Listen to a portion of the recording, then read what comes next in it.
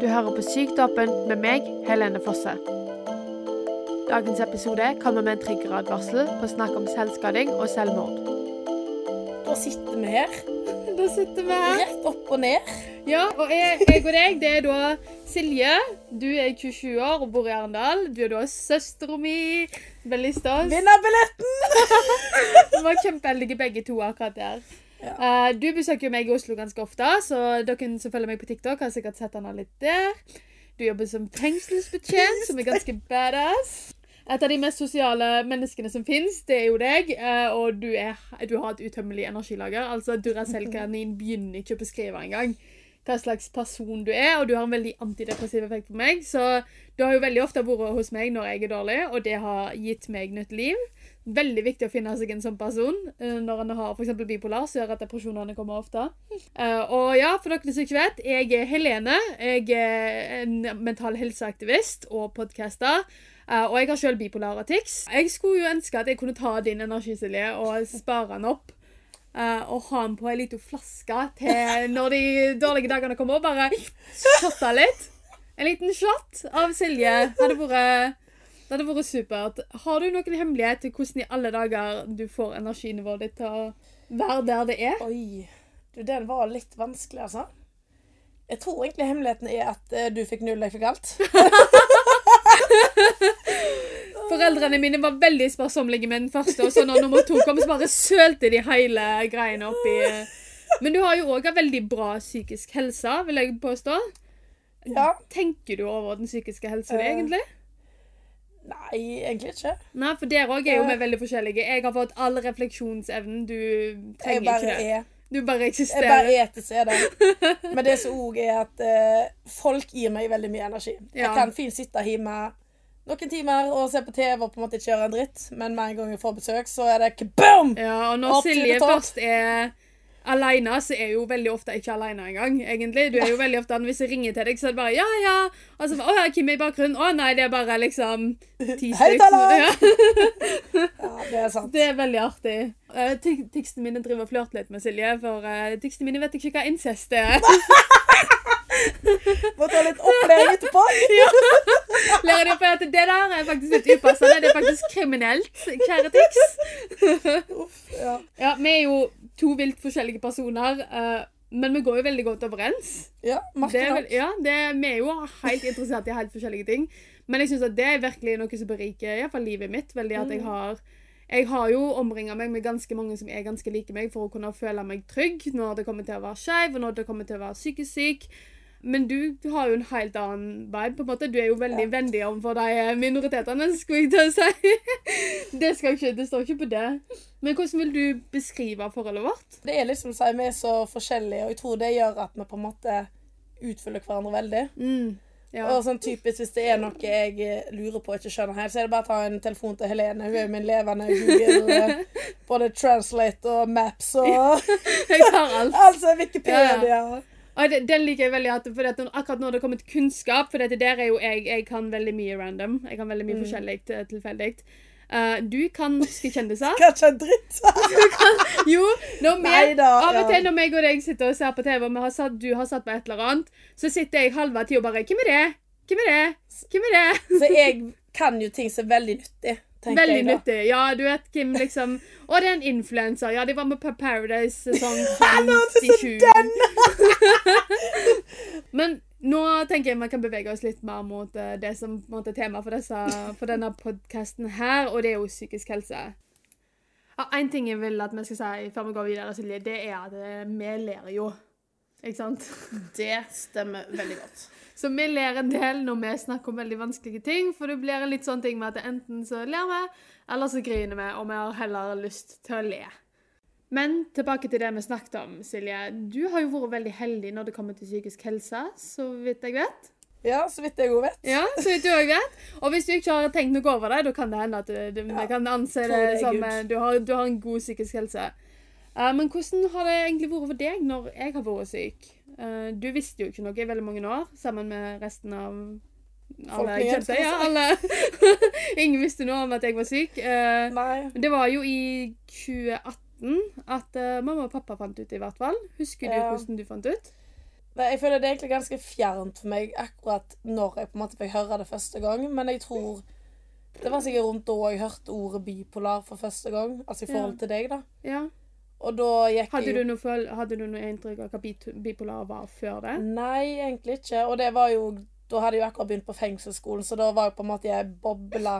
Men det var jo litt sånn skummel på en måte, at på en måte du var syk da. Ja. Og jeg er veldig glad for at jeg hadde mange gode folk rundt meg, så distraherte meg i hverdagen. Så det var ganske tøft i starten, og da var jo du veldig på den at du ville ikke at noen skulle vite det da, andre enn oss. Ja. Men det har jeg en liten innrømmelse. Det var en veldig god venninne jeg fortalte dette, så jeg gikk på skolen med. Og det var veldig godt at jeg på en måte hadde hud, da, så var det veldig for meg. Ja. Nei, jeg var veldig opptatt av det på den tiden, at ingen skulle vite noen ting. Og jeg var veldig sånn med dere. Og så var jeg veldig opptatt av at min samboer skulle fortelle færrest mulig. Jeg skjønte liksom at hun da trengte å fortelle til noen hva det var hva som skjedde med henne på grunn av min situasjon. Men det var veldig skummelt for meg, husker jeg. Tanken på at jeg faktisk skulle finne ut. Men hvordan var det da for deg når jeg da plutselig kom ut til alle, for de som ikke har følt med? Jeg har bipolar, og jeg ble hypoman og fortalte plutselig hele verden at jeg var bipolar. Eller at jeg var kommet ut av en depresjon, for det var jo så fantastisk at det måtte jo alle få vite hvor fantastisk det var. Så da gikk det fra at ingen visste, til at alle visste, via Instagram da. Det var et par timer det, så visste alle det. Nei, jeg synes egentlig det var en veldig trygghet i det. Og da var det også sånn at de jeg hadde fortalt litt til, de kunne også på en måte følge litt med på hvordan du hadde det, sånn, uten at nødvendigvis jeg var mellomledd der da. Ja. Nei, det var en veldig trygghet, det var det. Og da, altså, du har jo alltid vært veldig åpen med meg, der jeg kunne spurt om alt. Og du har på en måte svar på det du vil svare på. Hvis det er noe du ikke vil svare på, så har du sagt det, og så er det helt greit. Ja. Og da skjønner de kanskje hvorfor jeg også har hatt det litt tøft, fordi jeg har en søster som har hatt det tøft. Ja, for det er jo sånn med psykiske lidelser og somatiske lidelser også, at de rammer jo ikke bare den personen som blir hardest truffet, den treffer jo på en måte utover. Det blir sånn splash-effekt. Ja, ikke sant? Det blir en splash-effekt. Veldig, det er det tekniske termen, tror jeg, i sånn psykologibøker og sånn. Ja. Det blir splash-effekt. Jeg var veldig opptatt av at hvis jeg fortalte deg noe, så fortalte jeg deg noe. Ja. Og det var litt vanskelig for meg når du fortalte det videre til mamma og sånt, men da endte jo du opp med å gå ganske alene, gjorde du ikke? Ja, for du var jo veldig sånn, ikke si det til noen, men noe av det sa jeg litt til mamma, men litt sånn, ikke si det til Helene, men jeg bare klarer ikke å gå med det alene. Nei, sant. Men mesteparten av det fortalte jeg eventuelt til hun venninna mi, da, på en måte, av det jeg følte at jeg trengte å snakke med noen om. Ja, men det var ikke sånn med alt du sa da. Ja, for det er jo veldig forståelig at når det blir sånn, det gir lette med en gang en kan åpne seg til flere. Ja. Så det er jo veldig dumt. Jeg kjenner jo å få litt vondt inni meg av at du har selvfølgelig bare det at du har hatt det tungt på grunn av mine problemer er jo vondt i seg selv, men at jeg på en måte har håndtert det på en kanskje ikke så bra måte da, med å gjøre at du har blitt litt isolert med det jeg har fortalt deg. At du har suttet der med litt for mye å bære på. Når egentlig så kunne det vært så enkelt som at du kunne få lov til å fortelle det til mamma, og så hadde det vært lettere for deg med en gang. Ja. Men jeg skjønner jo deg veldig også der, for du sitter jo i noe som du ikke vet helt selv hva er best for folk. For jeg tror du for mor vår er, ja, hva skal jeg si, hun bekymrer seg ganske lett da. Og det gjør jo også at det kanskje er litt vanskelig å fortelle alt til henne. Og da skjønner jeg jo veldig at du forteller meg det fordi du vil fortelle en det, men så det blir veldig vanskelig det. Men da var jo alt mye lettere når på en måte du kom ut av bipolarskapet, skal jeg si. Ja. Da var det ikke noe problem lenger hvem du snakket med om det og ikke. Nei. Jeg har jo mange venner av meg nå som er veldig sånn, og så jeg så liksom søster, de la ut et innlegg liksom, håper det går bra med dere. Ja. Og da er jo folk rundt meg litt mer bevisst på at jeg av og til kan ha det litt tøft, uten at jeg nødvendigvis trenger å si det. Ja, de får litt innsyn i hva det faktisk vil si at du har en syk søster. Ja. Har du noen gang syntes det har vært litt dumt at jeg har vært så åpen? Jeg sitter og tenker her, men jeg kommer ikke på noe ting. Jeg bare tenkte, jeg må jo tenke litt. Du må tenke litt, jeg har ikke tenkt over det før. Nei, ikke sant? Men nei, egentlig ikke. Nei. Fordi at min sykdom er jo ikke bare min sykdom, på en måte. Det er jo også noe du lever med, noe mamma lever med, noe... men det er likevel jeg som har helt eierskap på den historien. Ja. Men jeg har bare fått positive tilbakemeldinger av folk. Ja. Sånn senest nå, så sendte jeg jo en snap til en venninne av meg, så Helene begynner å kjenne litt nå da, og hun bare, sykt tøft av søster de å lage podcast og formidle, så jeg har, mange av vennene mine er med på min heiagjeng til deg, eller hvordan jeg skal si det. Og det går veldig godt at jeg har så mange i ryggen der, og så du på en måte kommuniserer litt med, så gjør at det blir veldig fin balanse der da. Ja, det er veldig koselig. Men du har jo stått i det veldig når jeg har vært dårlig. Du har jo vært med meg når det har vært veldig ille. Ja. Og dette er noe vi ikke har snakket om før, men jeg har jo vært sett i notater til leger og sånn, som du også har snakket med. Og der har det kommet frem at for eksempel, og dette er ikke noe jeg husker selv, at det var en episode mens jeg bodde på Løren, der jeg hadde gått inn på badet sikkert, og så, dette var en periode der jeg sleit med selvskading, der jeg hadde kuttet meg selv. Jeg vet ikke hvordan du fant ut av det, eller hvordan du skjønte det, men du... Nei, jeg kjenner å komme nesten tårene her, for jeg tror egentlig det er den tøffeste, hva skal jeg si, helgo jeg har vært hos deg da. Jeg var i en depresjon da, og veldig opplagt. Det var veldig nede. Og så har jeg jobber jo i fengsel, så vi snakker på en måte mye om selvskading sånn på jobb, så da har jeg det jo ekstra, tenker litt mer på den andre da. Men nei, du gikk mye frem og tilbake, gikk bort i skuffa, eller jeg husker hvordan kniven ser ut, vet du. En leopardkniv, nei, sebrakniv. Sebrakniv, nei. Tok den, gikk inn på badet, og så satt jeg der bare helt sånn stiv, og bare tenkte sånn, jeg vet hva som skjer, hva skal jeg gjøre? Skal jeg banke på? Skal jeg ringe mamma? Altså, jeg var helt... Og det er første gang jeg har vært så tett på når noen har skadet seg, da. Ja. Og så kom det på en måte ut igjen, så var jeg litt sånn, går det bra? Litt sånn, overfladisk, går det bra? Skal vi se på TV? Og prøvde liksom å få det liksom bort til meg, og så gikk det liksom inn igjen. Og så... Men det var egentlig bare mest i at jeg visste ikke hva jeg skulle gjøre. Jeg visste på... Og da... Nå var jo åpne med hverandre, og du var veldig åpen da også, men det var litt sånn i starten at det var litt sånn vanskelig for meg å på en måte tilpasse meg litt. Ja, vi hadde nok et par år da, tror jeg, der med... Det var... Jeg visste ikke helt selv hvordan jeg trengte å håndtere... Jeg klarte jo veldig åpenbart ikke å håndtere sykdommen min. Nei. Det var derfor jeg tydde til sånne måter å takle smertene på, var på en måte få smertene. Så jeg takler fysiske smerter veldig mye bedre enn psykiske. For alle det jeg har hatt å gjøre med selv. Og da hadde jeg jo problemer med å liksom fortelle dere hva dere burde gjøre. For jeg visste ikke hva jeg selv burde gjøre engang. Nei. Og jeg kunne jo egentlig bare spurt rett ut. Jeg skjønner hva du gjør. Hva vil du jeg skal gjøre? Ja. Men jeg var liksom...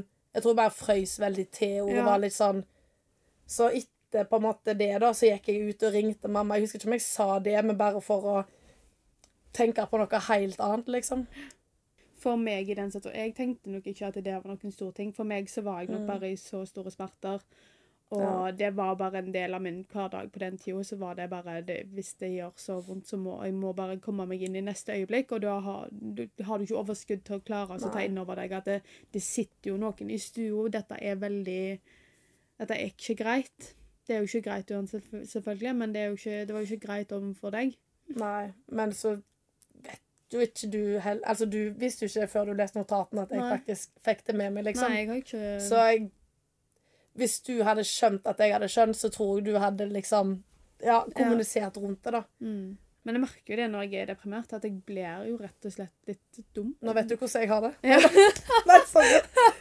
Men det er liksom, det er både det at de kognitive evnene dine svekker sånn generelt, men så er det også bare den at det er som om du har så mye i hjernen på en gang, at du klarer ikke å ta inn over deg ting. Ja. Du klarer ikke å tenke litt i egen boble kanskje litt sånn. Ja, litt som hvis du er kjempestresset og jeg bare ser for meg, du har liksom 5 unger som klatrer på deg, og du skal prøve, og så, det kø på matbutikken, og du skal prøve å ta varene, og så, altså det liksom, sånn type, det så mye tankekjør i hodet ditt, at du klarer ikke å så reflektere over at det konsekvenser, og hva det som faktisk skjer. Ja, nei, det bare blir... Jeg kom på en annen ting som har satt seg veldig i løpet av ditt sykdomshistorie, eller hvordan jeg skal si det. Jeg bodde på Kløfta. Jeg jobbet på i Ullersmo fengsel, og det en liten halvtime med tog ut forbi Oslo. Og så hadde jeg vært på kveldsvakt på en fredag, kom hjem, og så ringte mamma, og jeg hørte med en gang at nå har det skjedd noe. Og så fortalte hun at du var... Ja, jeg kjenner at det var... Ja, nå. For vi har egentlig ikke snakket så veldig om det etter tid, sånn egentlig. Men at du var... Fitta! Sorry. At du var innlagt på sykehus, for du hadde prøvd å ta livet ditt. Og da lå jo jeg der... Altså, jeg veldig glad. Jeg har sagt til mamma også og deg også for så vidt, at jeg vil på en måte egentlig vite ting med en gang. Heller det enn at jeg på en måte venter til det rette øyeblikket, da, skulle jeg si. Og så sa hun det, og jeg hylgrein, og grein i mange timer. Og jeg skulle jo på jobb tidlig dagen etterpå, da hadde jeg tatt på meg at jeg skulle begynne enda tidligere også. Og så sovnet jeg til slutt. Jeg har heldigvis ikke så mye problem med søvn, så jeg klarte å sove. Våkne opp, og selvfølgelig har det her i bakhodet, men jeg måtte prøve å skyve litt vekk, fordi jeg skulle jo på jobb. Noe jeg ikke burde gjort, men jeg har veldig den jobbmoralen inn at vi skal på jobb. Ja. Så jeg går på jobb, og da det bare få å se på jobb på starten, det før vi låser ut folk og sånn. Og så møtes vi på avdeling, og så det jeg jobber alltid med det samme da, og hun alltid sånn, når vi møtes, så det sånn klem og liksom hei, og bare det jeg gir henne en klem, så begynner jeg å hylgrine, for da kom liksom den tryggheten, trygge personen, så jeg på en måte kunne... Det ble trygt, og da tenkte kroppen din at ok, nå kan vi være oss selv. Ja, da kan vi grine, ja. Og jeg hylgriner liksom, og hikste, og hun bare, Silje kom, og så tok hun meg med på bakrommet liksom, og bare sånn, går det bra? Og jeg bare, nei... Helene ligger på sykehuset og alt det der. Og så visste jeg jo på en måte at det hadde jo gått bra, men bare tanken på at det var så close, på en måte var jo, den var litt tung da, kan du si. Og hun bare, så hadde vi en veileder da, så hun hentet liksom bak, og hun bare sånn med en gang, Silje, du skal gå nå, du skal gå til søster, og jeg bare, ja, selvfølgelig skal jeg egentlig det, sant? Liksom, selvfølgelig skal jeg bare. Jeg ble så satt ut av alt, og så tror kanskje jeg egentlig prøvde å rømme litt fra det også. Ja. Mens, Men du var så over, det jo litt sånn som jeg blir når jeg deprimert, så det blir på en måte så mye det du står i, at du kommer ikke på at, oi, jeg kan jo faktisk ikke gå på jobb. Ja, det sånn selvfølgelig så kanskje. Ja. Men så, tok jeg tog inn til Oslo, og da tror jeg vel foreldrene mine hadde kommet, for de kjørte vel med en gang de fikk telefon om at du var på sykehuset da. Så da var det jo rett bort til deg, hoppet i armene på de, og så, kom inn til deg og ga deg en klem. Jeg husker egentlig ikke så mye av det annet enn at vi var mye på et venterom, og jeg gikk inn og hilste på deg, og du lå i en seng med sykehusklær, skulle jeg si. Og det egentlig helg... Jeg tenker ikke veldig ofte tilbake på den, men det liksom... Den har virkelig satt seg, altså. For jeg følte liksom at det var virkelig så nærme, da. At, Ja, for da lå jeg på intensiven. Det var liksom... Ja. Og... Jo, hvis jeg husker rett, så... For da var jo du sammen med din eks, skulle jeg si. Og hun hadde prøvd å ringe meg, for hun hadde en litt dårlig følelse. Hun hadde en litt dårlig følelse, men hun var på jobb. Og jeg også var jo på jobb, så jeg svarte jo aldri. Og da tenkte litt på sånn etterpå, tenk hvis jeg bare ikke hadde vært på jobb, og kunne bare dratt til deg med en gang, og så hadde ikke ting skjedd. Ja. Altså, det er ikke sånn at jeg på en måte blamer meg sånn, men jeg føler jo litt på den at når det er noe så stort som skjer, så leter jo gjerne etter alle mulige måter en kunne ha unngått det på. Ja. Det er en veldig naturlig reaksjon. Men det satt meg på jobb da, kokkelurte. Og da kom vel hun hjem til at du lå helt livløs. Ja. Nei, jeg trenger ikke gå på detaljer der, men det endte i hvert fall bra da. Det er jeg veldig glad for. Ja, det er jo veldig fitta. Ja. Ja. Et lite kjærlig fitta til deg. Ja. Det var et nytt kjærlighetsord. Ja. Man har det begge, altså. Ja, ikke sant. Bare sånn, der fikk vi den ut, hvis noen lurte på det. Spoiler. Spoiler alert. Husker du når tekstene mine utviklet seg? Ja, da var det lange samtaler med lite prat. De ukene før jeg fikk tekstene mine, så var jo du på besøk her. Ja. Og da var jeg så urolig. Jeg spant rundt, gikk frem og tilbake i leiligheten min. Det gjør jeg veldig ofte når jeg er dårlig uansett. Men de helgene du var der var det helt ekstremt. Og jeg tok og fikla så mye med håret at jeg hadde vondt i hele hårbånden. Og jeg merket liksom at jeg hadde, men det var så mye bevegelser at jeg merket ikke selv at noen av de var faktisk frivillige. Men jeg husker du sa at når jeg spurte deg, la du merke til noe når tekstene mine var begynt å komme, la du merke til noe når du var hos meg? Og så sa du at det var så mye bevegelser alene at jeg skjønte at ikke alltid kunne være deg. Ja, og du slo det mye på kneet, husker jeg. Ja. Det er vel egentlig det jeg husker best fra, Ja, og det er jo sånn som jeg ikke skjønte at det var tekst, for det var så mye bevegelser i meg at jeg forstod ikke helt hva som... Det var ikke før de stillene at jeg skjønte at, oi, her er det noen bevegelser jeg ikke kan stoppe. Ja, det var vel litt sånn at når vi snakket på telefonen, så på en måte, det var ikke de gode, dype samtalene vi pleier å ha. Det var mer sånn kort og enkelt, for jeg snakket om noe, og så tikset du så mye. Det var jo opp imot et par minutter. Jeg vet ikke om jeg legger på nå, men det var veldig mye setninger og ord. Ja. Før du plutselig svarte. Jeg bare, åja, nå var det deg, ja, nå svarte du. Ja. Så det ble jo mye sånn, ja. Og sånn var det vel det neste halve året, når etter tekstene mine hadde utviklet seg fullt, både motoriske og verbale tekst, så var det et halvt år der jeg ikke hadde medisiner for det. Det var en veldig dårlig periode, det halvåret der. Ja. Selv når jeg ikke var deprimert, så var jeg skikkelig, skikkelig syk, og det var både med tekstene, og så var det jo bare mye angst og paranoiditet. Dårlig halvår. Dårlig halvår. For å si det rett ut, Knut. Ja, rett ut.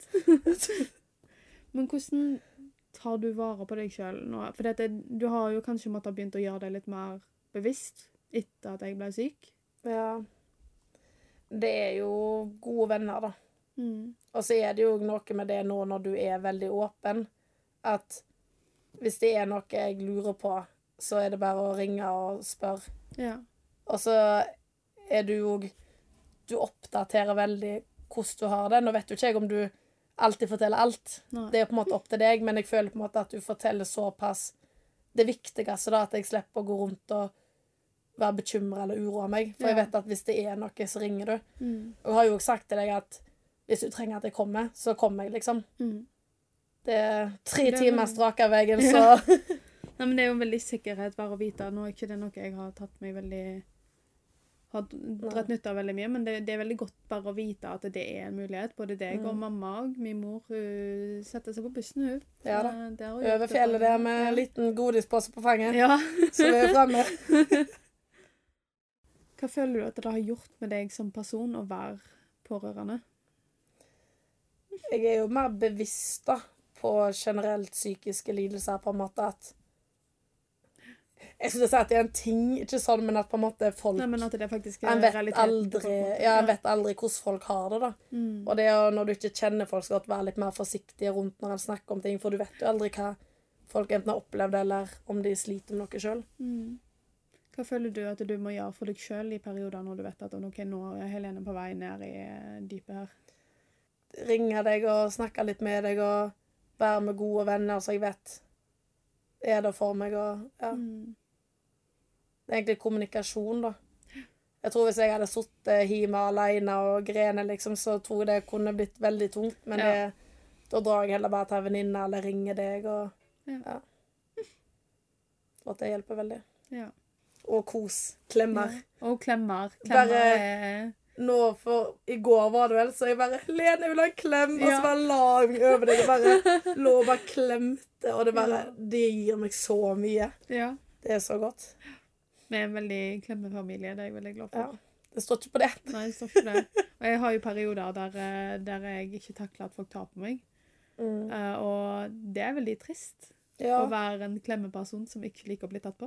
Det må være litt spesielt. Det er litt spesielt. Det kan ikke jeg forestille meg en gang. Og litt, da får jeg hånda. Stop it! Da gjør vi ikke det. Nei, men det er så enkelt. Og jeg kommuniserer jo til Silje av og til at jeg blir jo veldig fort sånn overstimulert og sånn når jeg er deprimert. Og da er det sånn, nå må vi ikke lage lyd.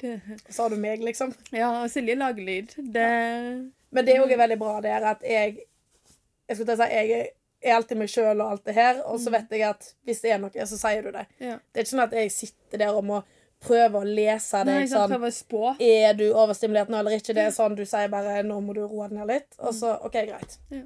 Da holder jeg kjeft. Jeg klarer det faktisk av og til. Når jeg virkelig vil. Når du virkelig vil, så klarer du å holde det tilbake. Da klarer jeg det. Hvordan tar man vare på forholdet vårt, Silje? Ja, nei, det er noen roser på døra. Ja, roser på døra. Ja, det har det ikke blitt så mye av. Nei, jeg føler jeg er jo ganske mye i Oslo. Ja. Jeg er veldig glad i byen og deg, skulle jeg si. Ja, og jeg prøver å dra Silje til Oslo, men det er ikke så lett. Nei, det er jobben, vet du. Ja. Nei, men det hjelper jo veldig på at som regel så prøver jeg å planlegge lenge i forveien, sånn at når jeg drar, så er det sånn, ja, vi snakkes da og da. Og så ringes vi jo ofte. Ja. Der er du flinkere enn meg, da. Ja.